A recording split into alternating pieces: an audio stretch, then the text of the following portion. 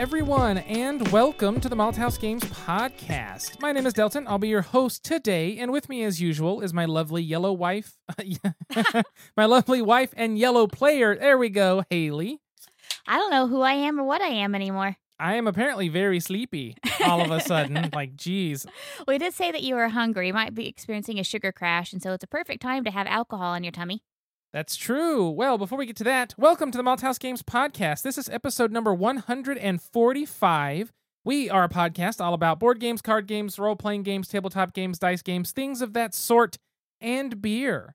And today, Delty gets to have a beer. Yes, so I talked with my doctor person last week, which was my 3-month check-in with them, basically. We talked about how well the new med's going, things like that, and he asked if I had any other questions, and I said, yes, actually.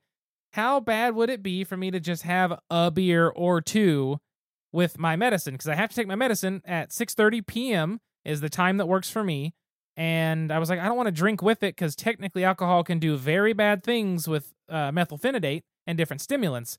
And he basically said a drink or two is not going to hurt you. He said if you were drinking a fifth of vodka with it, then there'd be a problem. But 1 or 2 beers, that's not going to cause any issues. I feel like there'd be a problem for multiple reasons if you were pairing it with a fifth of vodka. There would be a problem for multiple reasons. I bet you'd be surprised.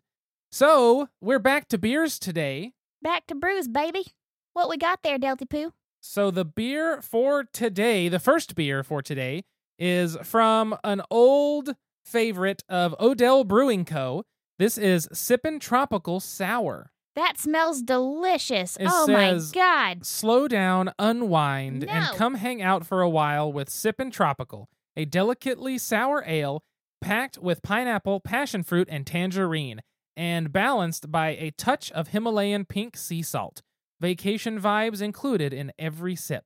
Odell Brewing Co. is out of Fort Collins, Colorado, and this beer is a 12 fluid ounce can with 4.5% alcohol by volume. I put my nose in my glass, and I feel like I'm snorting a line of papaya. That is delightful. It's very, very fruity, and it is that tropical fruit, isn't it? Bottoms up, baby. Oh, man, that is a summer beer. Ooh, that's That delightful. is delightful, delicious, might be nutritious. It's full of fruit, full of vitamin C, I assume. Right. Full of magic. I love it. I know it said to slow down, but I'm going to be drinking this one pretty quickly. It is a very pale yellow in the glass. It's a little bit hazy, and it's still got bubbles coming up from the carbonation. That is definitely a beer for a hot day. It tastes like one of the very fruity sodas you get from the Asian market.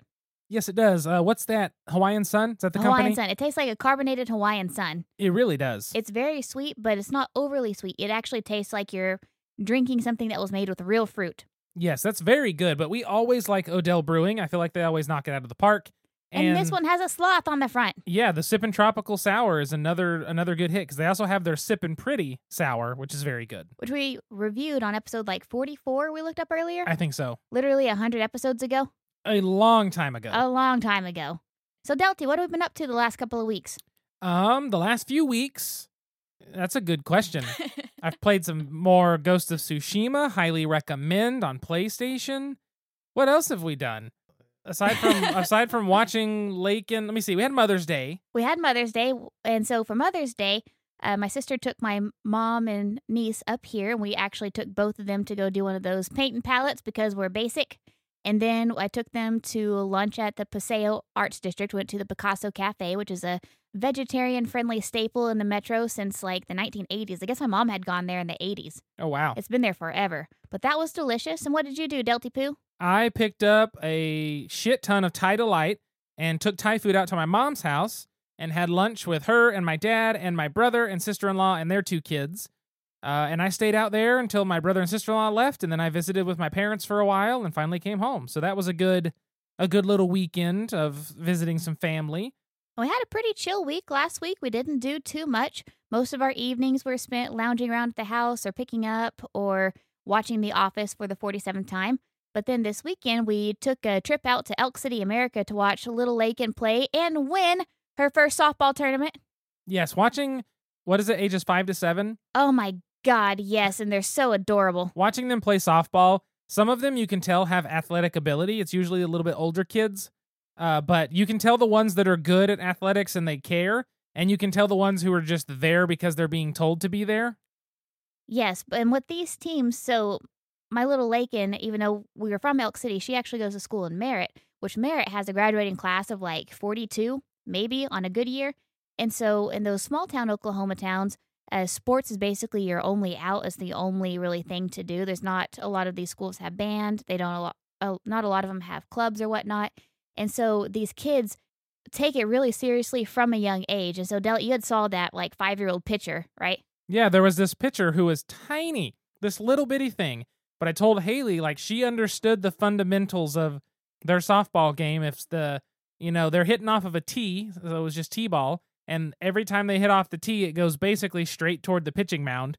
And every time it was on the ground, she was getting in front of it, trying to get her glove down to the ground to get it, and like her throws were relatively accurate. And for a little, probably 5-year-old who was tiny, she knew what she was doing, and actually you could tell like enjoyed it, but also cared in a way. Yeah, she really was passionate about it from it, like even as a little bitty kid. Yeah. And like Dalton was saying, it was super funny. You'd see one of the 5-year-olds hit the ball and they'd take off running with all their might, and basically the 7-year-olds would take 3 steps and get them out. Yeah, the 5-year-olds were like a little cartoon where they would hit the ball and take off running, and it's like their feet are moving so fast and kicking up dust, but then the big, like, older kid just kind of lumbers over and tags them with the ball and it's like, "You're out, sorry." And they're trying so hard to run so fast, they just can't. Yes.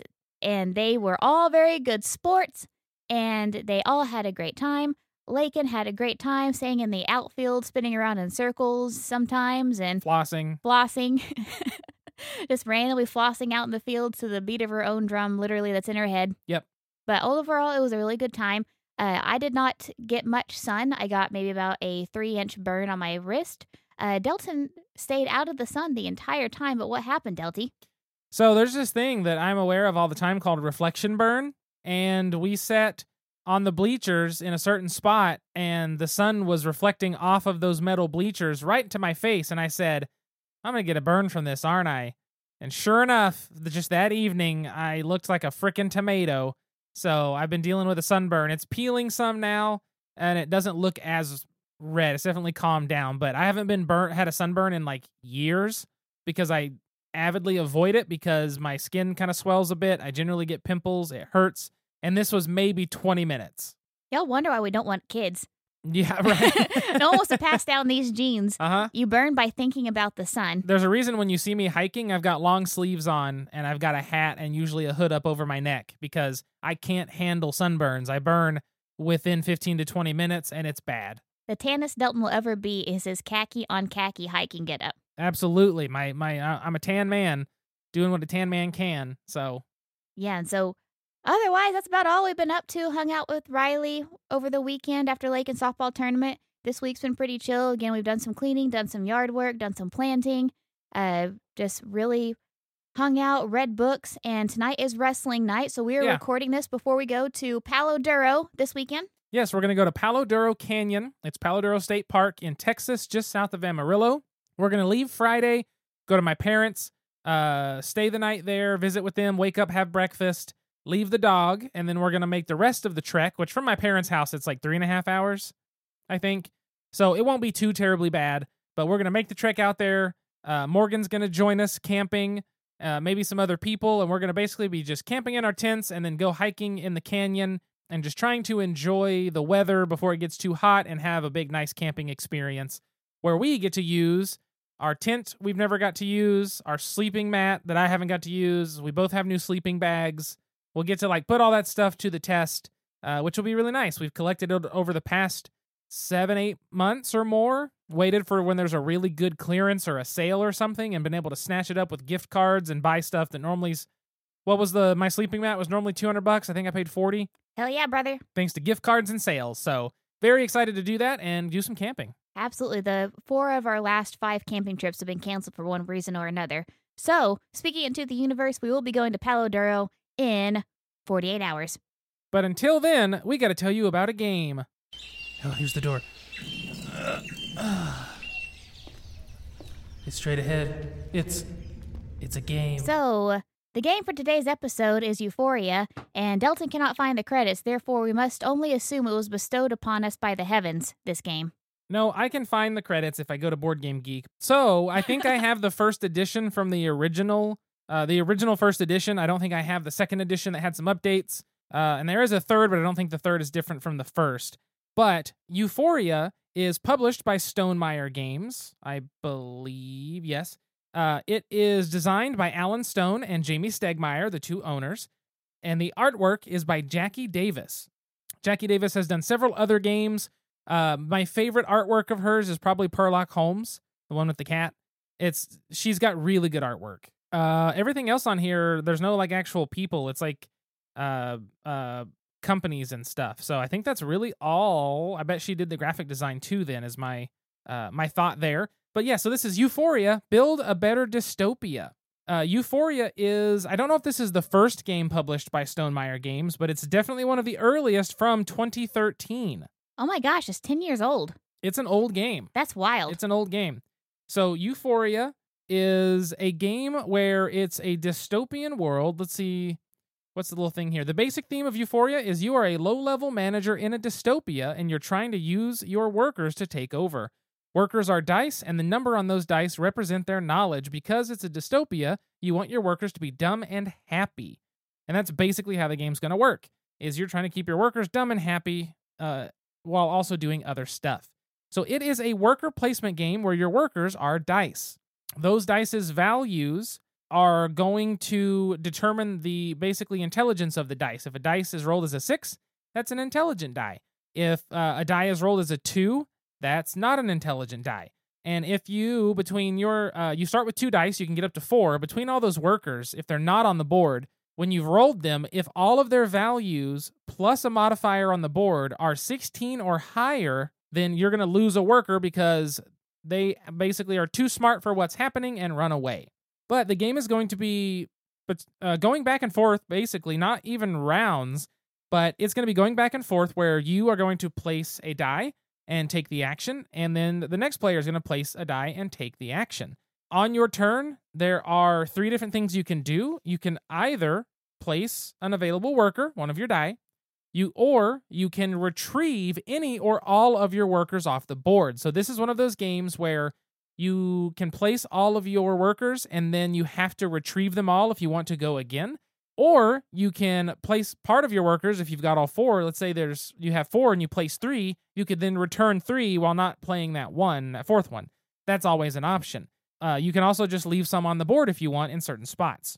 The third action you could do is a what's the term I'm looking for here? It's a if you want to do it. Optional? Thank you. God, I am hungry. There is an optional action, which is every player has an ethical dilemma, and you may reveal that by paying the certain cost and performing your ethical dilemma, choosing one side or the other, which is essentially getting more... Oh, shoot, what are those cards called? I can't think of anything today.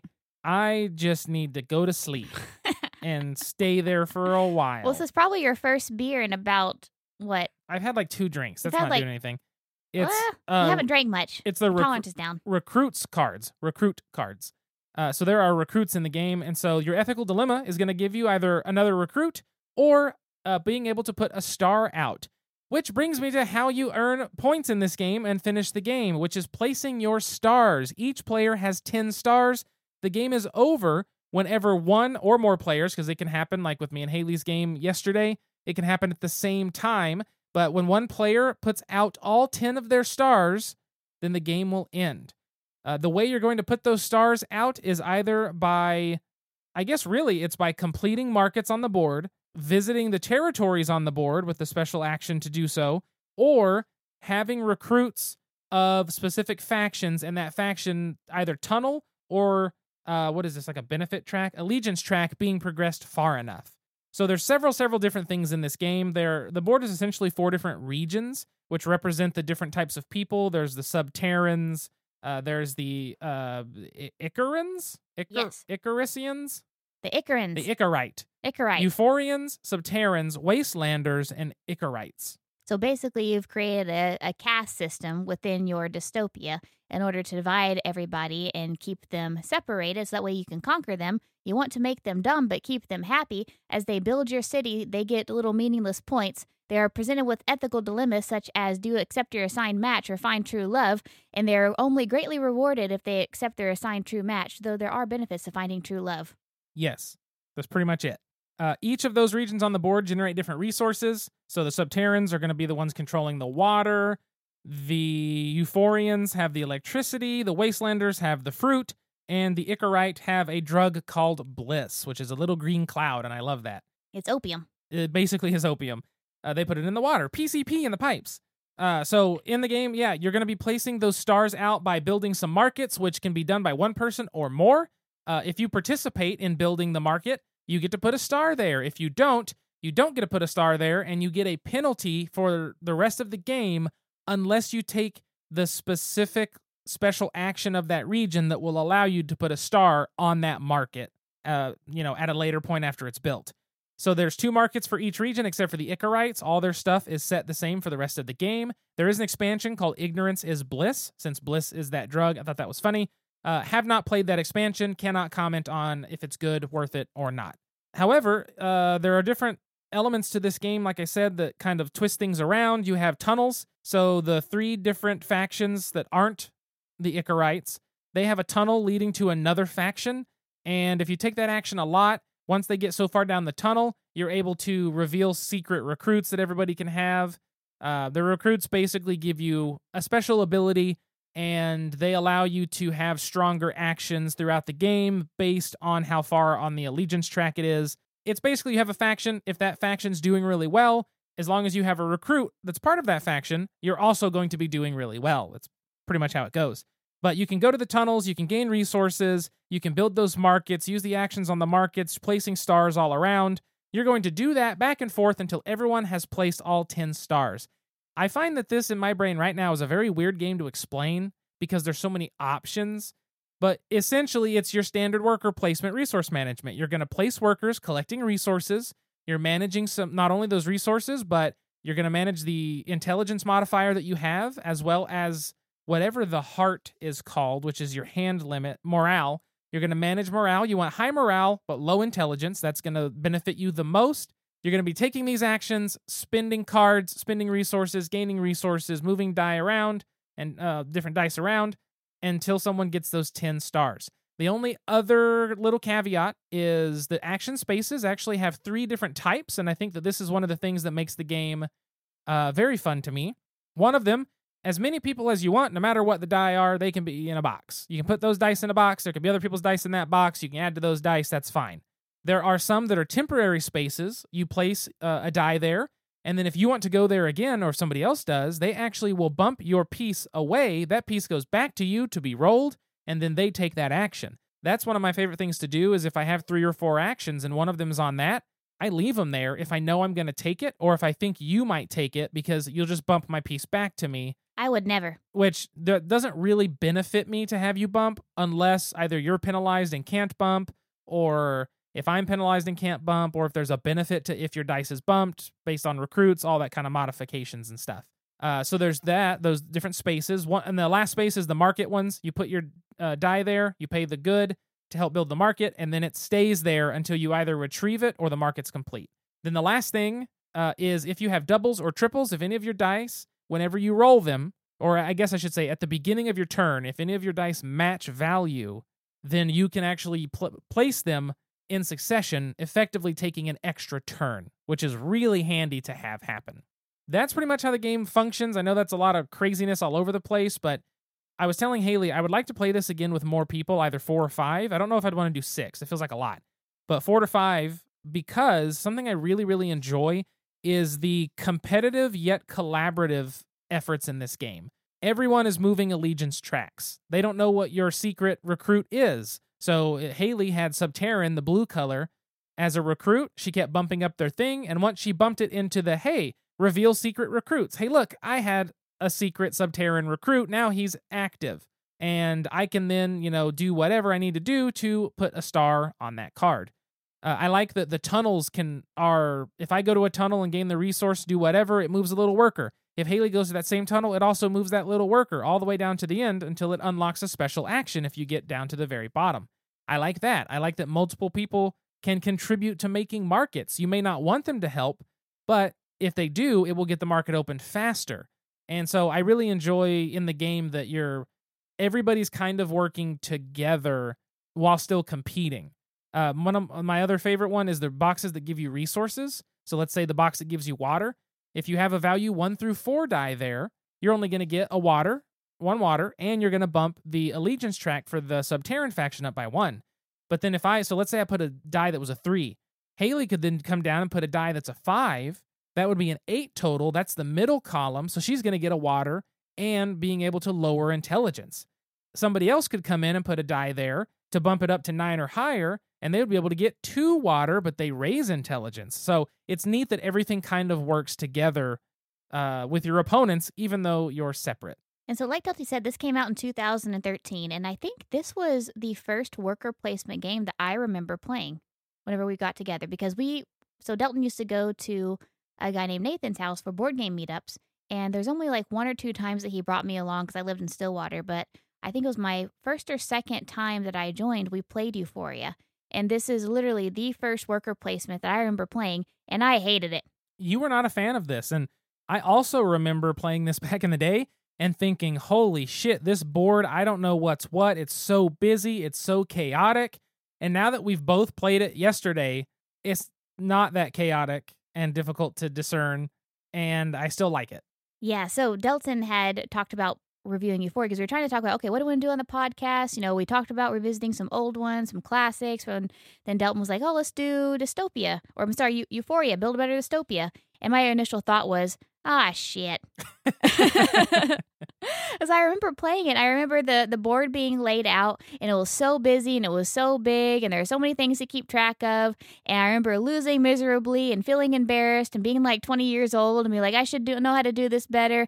And this time, whenever he laid it out, I remembered it, but the board looked a lot smaller, looked a lot less busy than I remembered. Of course, I have 10 more years of gaming experience after that, but it really is not as intimidating as my memory or the Mensa sticker would say it is. No, it's really not. And like I said, I really enjoyed the play. Like, there's a reason I've kept this around is I had fond memories of liking the game. And now that we played it again, I'm like, oh yeah, that's why that sticks around. Is it's a solid worker placement with some interesting little mechanics for a game from 2013. You also like to keep it around because you keep winning. That's true. I actually have beat you at this game, I think both times we've played. Yes. Or the 3 times we've played or whatever. And yesterday he won by the 3rd tiebreaker. Yes. So this game, because it is very common for you to have multiple people put down their 10th star with one person's action, then there are tiebreakers, and there are 5 of them. The first one is the highest morale wins. We were both on the same morale, whatever level that was. Then the next tiebreaker is the lowest knowledge wins. We were both at a 1. The third tiebreaker was the most markets with your authority tokens on them, your stars. And I had 1 more market than Haley did because she didn't help contribute to it because I did it with a double action. I did a double action. And I kept thinking she would go there and like put her star there. But to be fair, we didn't know what these tiebreakers were. We were just going for it. And I tried to keep up with her and make sure. And I'm glad I did, because if I wouldn't have went and put my star on the one you built by yourself, then that would have been another tiebreaker, and it would have went to most territories with at least one of your authority tokens on them. And I think that we were tied for that. We were tied for that too. We went through all of these. And the last one is die roll all of your active workers until the tie is broken. Lowest total wins. So then it's literally just a dice rolling competition, which is hilarious. But yes, it went to 3rd tiebreaker, and I luckily won. And now going back and playing this, like Dalton said, it's not a bad game. It's a really good game, especially for a game. I say that. I feel bad saying that. I say especially for a game that came out in 2013. Like, lots of solid games came out before 2020. Like, there's a lot of solid classic games, and we'll talk a bit more about that later. But I am, with Delton, I'm surprised at how well this game has held up, not only mechanically, but graphic design-wise and theme-wise. I really like how well the theme works in with the game. Because like Delton said, you want morale high, so your hand size is higher. You want intelligence low, so that way you can actually keep all of your workers. And I feel like it did a really good job of incorporating the theme into the play. And also, like Del said, it's a really pretty game. The graphic designer, the artist did a really great job. And it still looks like a modern game, even though it is a decade old at this point. Doing a quick search on my phone on Board Game Geek for games that were released in 2013, to give you an idea of the games that Euphoria was competing with. The highest ranked game of Euphoria should be on here. So there it is. The highest ranked game on that list for 2013 is Concordia. Really? Understandable. The next one is Caverna. Those are both in the top 100. You've got Eldritch Horror, Russian Railroads, Nations, Hanami Koji, Viticulture. So Stonemaier put 2 games out in 1 year, which is crazy to think of. Lewis and Clark, The Expedition, Bora Bora, Rococo, which I still want to play, Glass Road, Bruges, Battle Lore 2nd Edition that I'm trying to sell, Skull King, Bruxelles 1893, and it just goes on. I mean, there's so many games here that I've seen people play or heard about people play, but you can tell that this was toward the beginning of the big renaissance of board games, right? They always said it was like the early 2010s. Absolutely. And 2013 was one of those years. Euphoria is still currently rated at not that these ratings really matter much, but just for the sake of knowing, because it's on this list, 540. Of all time? Yep. Wow. It's 540. Just after it at 541, Sushi Go. Really? 2013. Man, 2013 was a great year for games. Oh, yeah. You had Cuba Libre, which is the coin game. You had a Smash Up expansion. You had Bang the Dice game came out. The Duke came out. Brew Crafters came out. Just all kinds. Rampage that you bought me.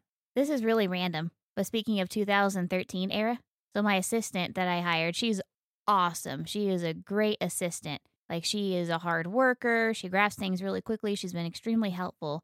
And we were chatting the other day after our meeting, and she says, sometimes I wonder what it would have been like to have been able to be a college student in like 2012, 2013. And I died.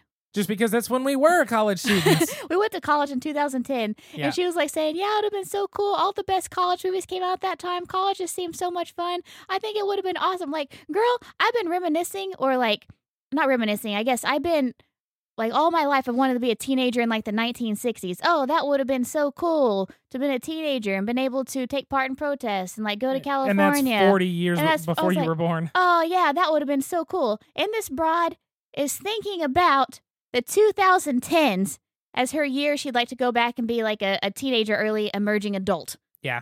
So I just want to throw that out there that I'm officially old because people are romanticizing my youth. You are old. I am old. We'll both be 32 this year. I don't like it. I'll be 32 in less than 30 days. Just kidding.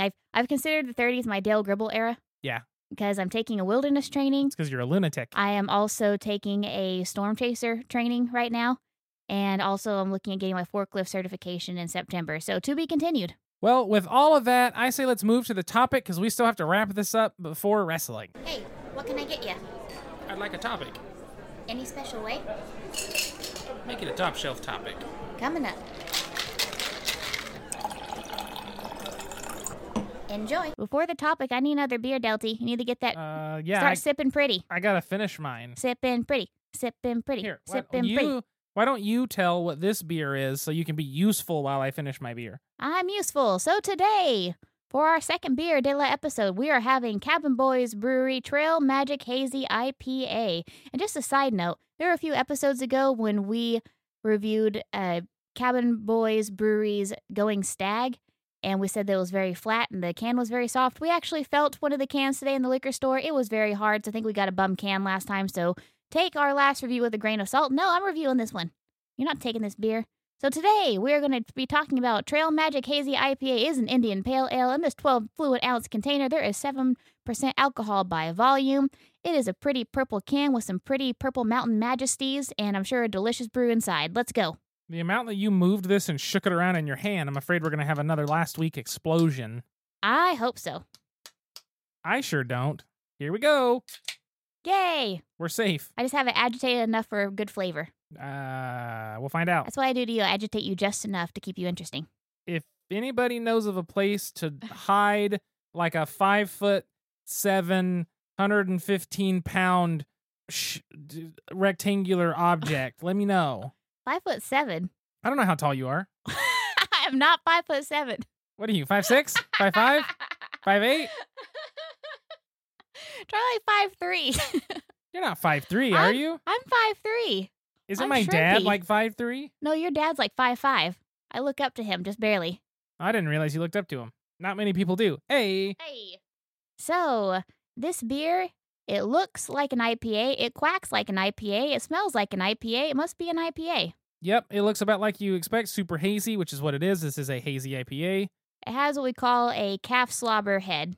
That is the best descriptor because I know exactly. You realize the amount of people that just now went, excuse me? Just look up the picture of a calf, like a baby cow, a calf that's like drinking out a bottle, and they're going to have slobber, and it's just this thick, white, foamy slobber. But with a lot of bubbles. A lot of bubbles. This is calf slobber IPA. Whoa, that is a tongue puncher. Ooh. It's oddly sweet in the aftertaste. It has a sweet aftertaste. It punches the tongue, but it's not with bitter. I'm not sure how I feel about this. It doesn't really taste like an IPA. Like, it smells like an IPA. It quacks like an IPA. It looks like an IPA, but it doesn't taste like an IPA. It just tastes like a really sweet beer. I don't know what hops they use for this. This is weird. And of course, there's nothing on the can to actually help me out. That's wild. It's the Trail Magic Hazy IPA. It's pretty strange. It's not bad, but it's like you take a drink and it immediately your tongue is just assaulted with normally it would be the bitterness from hops or the citrusiness from, if there was a lot of citra hop or something, you'd get like that tangerine or whatever. And this one just assaults your tongue, but I can't say why.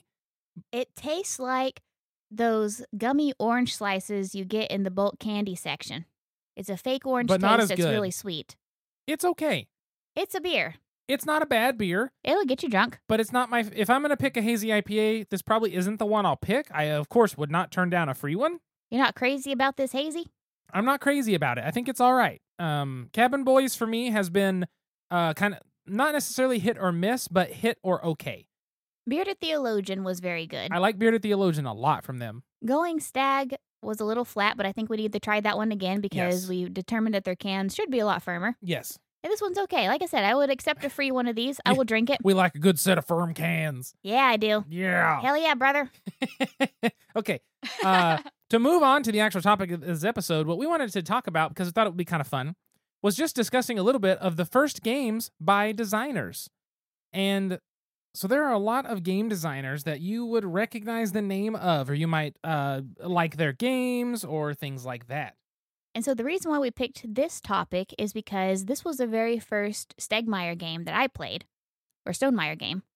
And Both. both of us, yeah. No, Stonemaier, the designer, and Stegmaier, the designer, and Stonemaier, the company. Yes, and Yeah. Stonemaier, the company. And so we were thinking, what would be a good topic? And so what we thought we could do is do a little overview of some designers that we know and love and talk about, what was the game that introduced us to their work and got us hooked. Because there are, plenty of designers who design multiple games, but there's, I feel like, a few pillars in our game collection, that we keep coming back to. For example, my favorite, Uwe Rosenberg. Haley is a big... Now, is it Uwe or Uva? That's a great question. I Probably always Uwe. pronounce it Uva because that's Probably- that's the way you normally do the E, depending on your type of German. Probably is Uwe. That's what I always say. Uwe is just what we're used to. But anyway, in terms of Uwe Rosenberg, the first thing I was introduced to, which is the first game I introduced Haley to, was definitely the game most people were introduced to, which is Agricola. Agricola is a classic worker placement, a classic kind of mean worker placement at times. Just a very much a game that is very much a staple in majority of people's collections. Like if they have a board game collection and they like worker placements, Agricola is probably there somewhere. And so whereas Euphoria completely turned me off of worker placements, Agricola is what completely turned me on to them. Because after I played Agricola, I was like, oh, I actually love worker placements. And I do. Worker placements are one of my favorite games. I love Uwe Rosenberg because, a lot of his games reward efficiency. A lot of his games, use math. And I like to use a little bit of math every once in a while. But I really liked this game, and I liked it especially because it showed me that I really do like worker placements. And that opened up a whole set of games for me, not only of Uwe Rosenberg style, but also the worker placement. It made me more open to trying other worker placement games because I really liked my experience in Agricola. And also, I was undefeated for years until Mac beat me once. And aside from Mac, I am still undefeated in Agricola. She's good at Agricola. I guess because she grew up on a farm. It's fine. Yeah. Or Cat around slobber. one. Exactly. I wonder what it is about Euphoria and its style of worker placement, or if it was just you were still so new to games. I think I was so new to games, and also it was a lot of pieces on the board at once. I like Agricola Yeah. because things open up slowly. And I think that Yes. helped a lot. But Euphoria was like, here's everything. And 10 years on, I still have not touched anything in the sky. I have not touched anything that was the Icarites. I have not even ventured to that side of the board because I'm too focused on down here with the groundlings where I belong. Yep. And that makes sense. But yes, so where Euphoria was our first Jamie Stegmaier game, Agricola was our first Uwe Rosenberg game, hands down. And that sparked a big love for Uwe for both of us. Yes, we have really loved Patchwork, of course. We loved the 2-player version of Bonanza. The first time we went to a board game cafe. That's what we played. Bonanza. What else we played, Delty Poo? Well, I was trying to look and see what Uwe Rosenberg we actually had in my collection. I was trying to figure out if in the app I could organize it by designer. And I don't think that there's an option for that, sadly. We've played a lot of Uwe Rosenberg, even if we don't quite own them yet.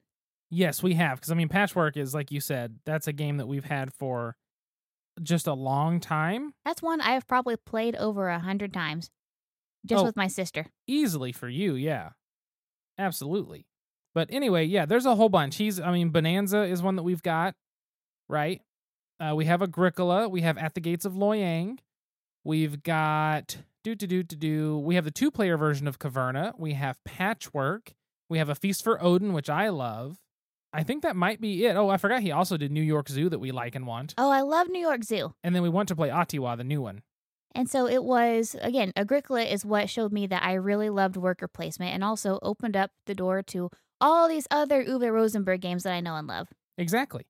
Another designer that is very, very popular, at least I feel like, that I love more than I do most other designers, which is Alexander Pfister. And Alexander Pfister, I was introduced to a game that I still think is an absolutely phenomenal game, and I think it's overlooked a lot. And I think that it deserves more recognition, which is Isle of Skye. And that was one of the first games that we reviewed on the podcast, too. I would say within the first, 20 or 30 episodes. I can actually give you an accurate thing for Isle of Skye, because it's going to be somewhere in here. Oh, we haven't. We haven't reviewed it? We've never reviewed Isle of Skye. What's wrong with us? Even we've been overlooking this game, Delton. Well, it's on my... If you notice, it's yellow. Uh-huh. Yellow means I want to review it. We have not reviewed Isle of Skye, nor Raiders of the North Sea, nor Feast for Odin, nor Lorenzo Il Magnifico. Or Hanami Koji, or Mechs vs. Minions, or Gentis, Arkham Horror LCG, Crusaders, Blackout Hong Kong, Windake, Nyctophobia. Okay, so spoiler alert for future episodes, my friends. Even we have been overlooking Isle of Skye, and so this was the first Alexander Pfister game that you played.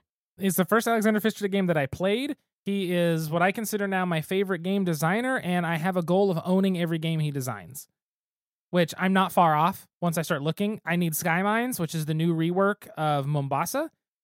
And I need Cloud Age that he's a co-designer on, and I think I might need only 1 or 2 other things.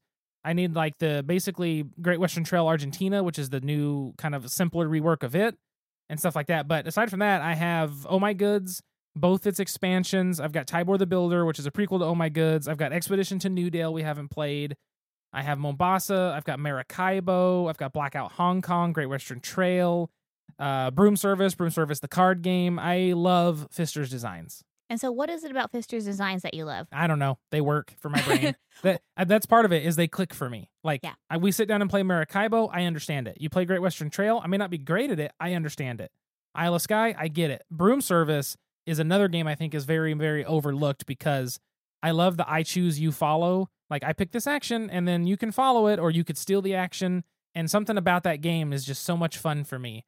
I don't know. I just really like his games. I think that his style of designing works in my brain.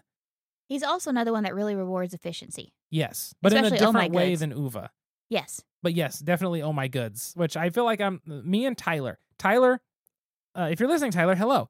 Tyler loves Oh My Goods, and so do I, but we both were talking about, none of our friends love it as much as we do, that it's just such a good game, but it's a weird one to teach. It's kind of a hard one to get used to playing and stuff like that. Yeah, I feel like Great Western Trail, it clicked with me because it was a lot of resource management too. But Oh My Goods does not click with me. Oh My Goods is purely resource management. Yes, but for some reason, it just does not click with me. So I'm glad that you like Alexander Pfister. And again, he's a pillar in our collection. Absolutely. What's another one we got on our little list here? Wolfgang Warsch. So Wolfgang Warsch is someone who is popping up very much recently, and you will recognize his name as being literally one of the most prolific designers in terms of, not prolific, that might be the wrong term. I would say so. In terms of quality or popularity of designs, it's kind of hard to not have his name up there. And I'm going to tell you why right now. The first ever game that we played by Wolfgang Warsch is going to be The Mind. And we wanted that game so badly that we didn't even wait for the U.S. release. We ordered it from Germany. I have the German version. I made sure to order the German version. But outside of that, outside of the German version of his game, or of The Mind, outside of The Mind, he not only designed The Mind, he also designed the hit roll and write turned hit app, Ganz schön clever. That's pretty clever, or that's so clever. And all the clever games. He also designed The Fuzzies, beloved by Shut Up and Sit Down, designed by, is it through CMKY? Also beloved by my 6-year-old niece. Yes, she absolutely loves that game. He also, this is what's crazy, he also designed possibly the most popular push your luck game on the market today, The Quacks of Quedlinburg. And one of my absolute favorite games of all time. As well as one of the best party games out there, Wavelength. Yes. His, like, if you look at his, most designers, you pick up an Uwe Rosenberg list of games, and it's just a shit ton of worker placement with a few sprinkled things in there. You pick up a Wolfgang Warsch thing, and you're like, what the hell? It's all over the place. Every single one is different. I mean, the same person who designed Quacks of Quedlinburg designed the Fuzzies. Yeah. It's amazing. Just the repertoire, the ability that he has to create so many different games. And what was the first one we played? Was The Mind, right? The Mind. And, every time I get a new Wolfgang Warsch game, I don't know what I'm going to be getting into. I don't know what to expect. He doesn't really have a style. He just creates good games. Right. If I pick up an Alexander Pfister, I'm expecting more than likely one kind of style. If you pick up a Vital Lacerda game, you're expecting a certain style. A Uwe Rosenberg, a Reiner Knizia, things like that. Who else do we have on this list? We have Reiner Knizia. Reiner Knizia, what was the first game we played by him? Lost Cities. That's right. We played the shit out of that game. Lost Cities is still one of the best two-player only card games, I think. It's very, very, very good. You have multiple colors of cards. You have to play them. I can't remember if it's playing the highest value. I honestly do not remember how the game fully plays, but it's a fantastic game. There is an app. Everybody loves the app. Highly recommend that. But Reiner Knizia he did Ra. He did Samurai. I mean, he's done High Society, one of the best, just strict betting, or I guess betting, yeah, card games. And he was a game designer since 1992, right? He's been designing forever. So basically 31 years, almost as long as we've been alive. He legitimately has over 1,000 games under his belt in terms of design or co-design. Just because he's very prolific at it. He's Dr. Reiner Knizia. He's a mathematician, I believe. It's kind of a thing with German designers. Uwe Rosenberg has a master's, I think, in combinatorial mathematics, and Dr. Reiner Knizia has a doctorate in mathematics. And I don't know what Pfister has, if anything, aside from just a skill for board game design.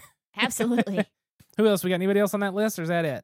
So I think we should stop there because I want to talk a little bit about their similarities. I'm going to add one more name. What's that? Stefan Feld. Okay. Castles Burgundy. Yes. That game cemented me with I will always play something his name is on. Even though I've only played 2 or 3 games of his, Castles of Burgundy will always be on my shelf. That is a very good point and a very good game. Yeah.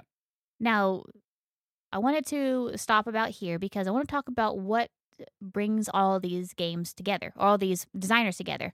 What brings them together is that they are really pillars in the industry. A lot of these folks have been designing games for more than a decade. I mean, Reiner Knizia himself has been designing games and published since the early 90s.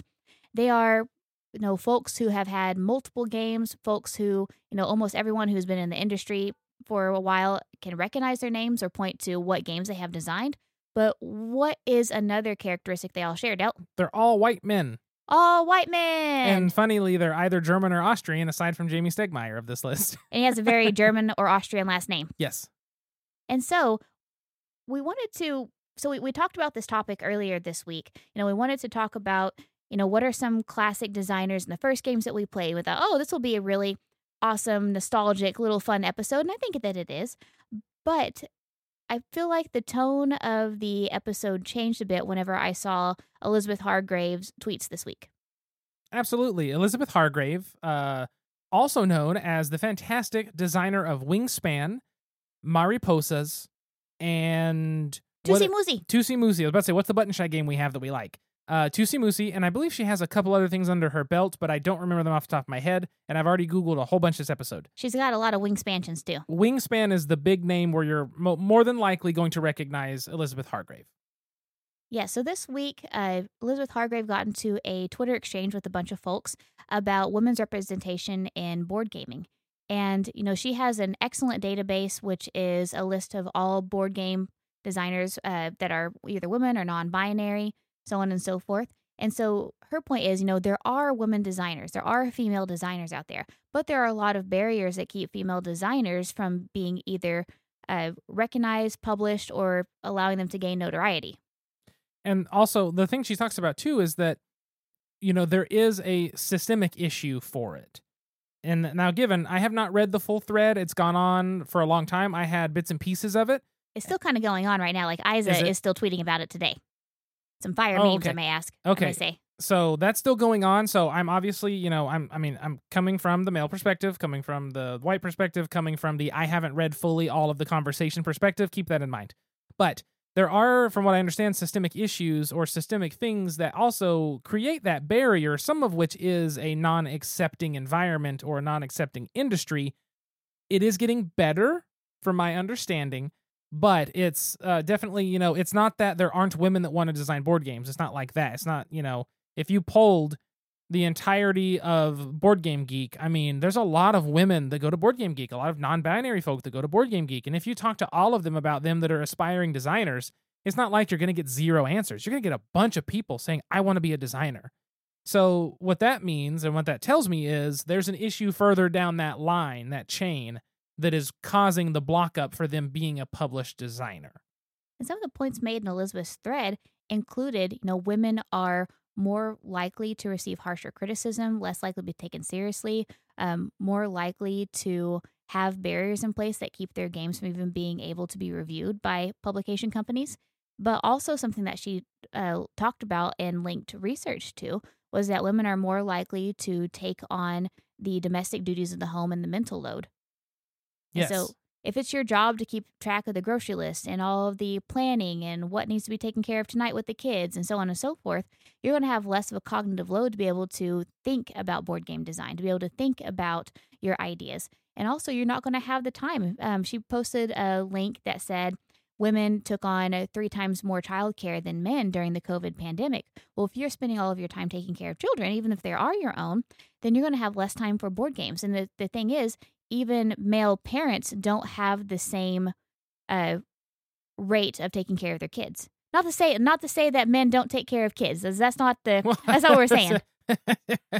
Have you seen Oklahoma parents? Well, I feel like there's like one parent. It's changing. It's changing. Younger generation, it's definitely changing. Our generation is definitely changing. But, the thing is, like, if women are, whether it's due to society, due to expectations from their partner, due to socialization, if they're expected to take on more of the domestic duties of the childcare, of the cleaning, of the planning, of the list making, of the grocery runs, of the what do we have to do next, of packing the car when we have to go to another town, of to making sure that we have everything in the fridge that we need, of planning what our dinners are for this week, that is less time that you have for hobbies, for designing, for creativity. And so I think that was a major point of hers, is that there's so much of this domestic livelihood that's placed on women that really puts a barrier in itself to that creative outlook of not only board game design, but other endeavors. And I think that's definitely accurate. And I'm going to make a comparison to another, I was going to say another set of statistics. I'm going to make a comparison to a conspiracy theory that me and you both agree with, not to discount what you're talking about, but I think it's comparable, which is the conspiracy of, and I don't remember what you call it. I'm in my Dale Gribble era, so I'm going to go along with any conspiracy you say. That's fine. It's the one of how essentially that the government or the people in charge are keeping us at bay by giving us an overabundance of choice. It's that. If you walk into a grocery store and you say, I'm going to buy a loaf of bread, and you've never bought bread from that grocery store, and they don't carry the brand you normally have, what bread do you grab? It's going to take you 10 minutes because there's this bread and that bread and this brand and this brand and this brand, and is it white? Is it wheat? Is it whole grain? Is it not whole grain? Is it got oats on top? Is it this? Is it artisan? Is it some special cold ferment bread? Like there's so many options, and just as a comparison in terms of to try to understand a little bit, is if you go down the cereal aisle and you want to pick a brand of one cereal box, it's going to take you a lifetime because there's 1,000 options. So when you're that mentally exhausted, you don't want to do something else. And that's a very minute, tiny, comparable metaphor to what you're talking about, which is all this mental load gets in the way. Yes, mental load gets in the way. And the research is just now really emerging when it comes to that cognitive load. Yeah. Because, we're starting to really understand the effect that it takes. Because really, if you look at the brain, you only have so much glucose in your prefrontal cortex. That means you only have so much energy in the thinking part of your brain to maintain everything. And so if you are mentally zapped at the end of the day because you're in charge of not only taking care of your own life, maybe the life of your spouse or the life of your children, so on and so forth, and the household duties, then you're not going to have that mental energy to expend at the end of the day to design your cool board game. This is a completely random aside based on the same topic. I would love to see a study, and maybe I can talk with the people we know that work with Board Game Geek. I would love to see the statistic of how many minutes were between them checking in a game at the library at BGGCon to checking out their next game. Oh, because that's a good point. It would be hard because there would be variables. You wouldn't know sex or race or gender, right? You could, I guess you could, but really they don't keep track of that. Like I want to go from their system, which is just this is connected to this number. That's it, right? I would love to see the statistics on how long you would basically have to have them pull if somebody checked in a game and they checked out a game like after, and you would have to have them pull a record somehow. But I would love to see how long it took people to choose in a library of 5,000 games, how long they stood there debating games. Because I know we've been in there with friends 30 minutes, easy, trying to figure out what we're taking. And I think that's another example of this overabundance of choice, and you're just so bogged down mentally in that. That was where that comes from. That's just a random aside about mental load. I just, because you're trying to choose between so many board games. That's all. But anyway, yes, I think what you're saying is correct and interesting, but also to get back on track with my brain because I'm losing my train of thought now. I do think that in the more modern time now, we are starting to see a shift in the industry, which we've talked about. Yes, definitely. In a positive way, whether that be gender representation or racial representation, we've seen a lot of progress made. And something that we kind of discussed a little beforehand, like you said, these designers that we talked about, yes, they're all these old white men. Majority of them are all like, of German or Austrian or whatever descent. They've been doing it when the board game industry was definitely a boys' club, if that makes sense. Yes. And it still, in some ways, is. It's like you said, it's changing. It's changing, and it still is, and it's not that they are bad people or did it on purpose. No, they're not like saying no women or no non-white people. Like you said, they are just part of that old guard, that old boys club. And so it was probably, they had fewer barriers to getting their board games published in the early days. Exactly. But yeah, we're seeing a big change though. We're starting to see a lot more representation. And I feel like at first the representation change was artists. Because before we started seeing more female designers come out and, more female run design companies, you were seeing artwork from Jackie Davis, from Beth Sobel. You were seeing these people come out and have this beautiful artwork and start getting on all these games and participating in all this stuff. And then it slowly started shifting now to where we're seeing people like Elizabeth Hargrave and Lindsay Rode and Anna Marie and those different people that are coming out. Holland. Yes, exactly. And Molly Johnson, all these people that are designing board games and being part of these industries and part of these companies. And it's fantastic to see some more diversity that is bringing us closer to a proportional equivalent to society.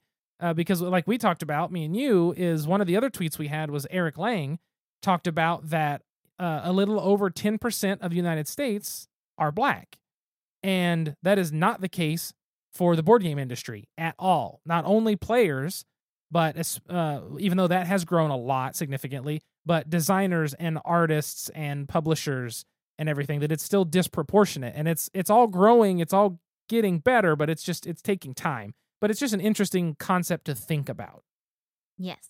And so, like Elizabeth Hargrave has said, there are female designers out there. No, there are people of color who are board game designers. So, what we need to do is continue to seek out their work too. When we can celebrate Reiner Knizia, we can enjoy playing Uwe Rosenberg games. They don't have to leave our shelves. Yeah. But also, you're missing out on a hell of a lot of games if you're not seeking out those who are made by women or non-white people or anything like that. Well, it's like I've said several times, I feel like a lot recently, I have been absolutely loving the designs that former board game tables, now All Play, have brought from Japan. Whether it be Nine Lives and Ghosts of Christmas from Taiki Shinzawa, or if it's the games from Fukutaro, or any of the other designers. I can't think of there's multiple designers for their last Kickstarter that had Chomp and Sail and KOTOR and whatever the last one was, the Mind game. All of those were Japanese designs. And there's a lot of board games that come out of Japan from Japanese designers that are just, it's a different take on gaming. It's a different mechanical design of the game, or a mechanism, whatever you want to say.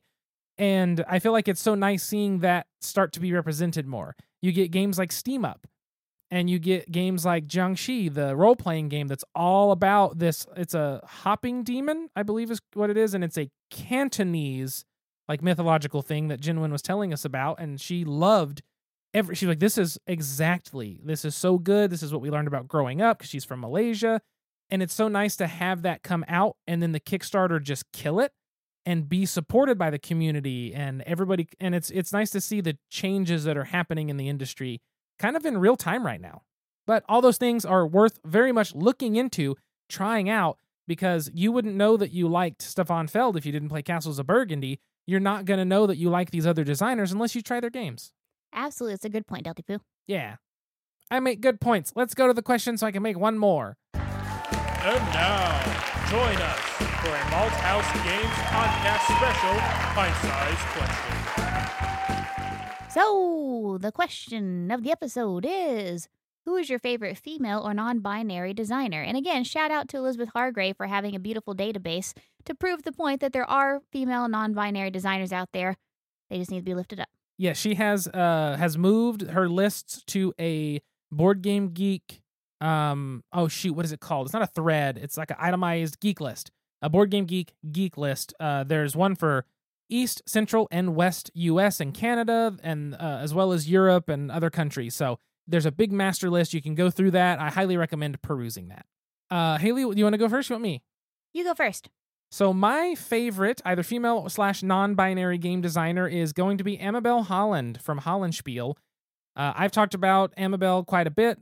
I enjoy the games that Hollandspiel produces, but I really, just the stuff that she has designed has seemed so interesting, and I've played games they've published from other people more than I've actually played her games, but in the few situations that I've actually played her games, there's just something about the representation of her ideas, of her feelings, of her interactions, of her experiences with the topic that just fascinates me.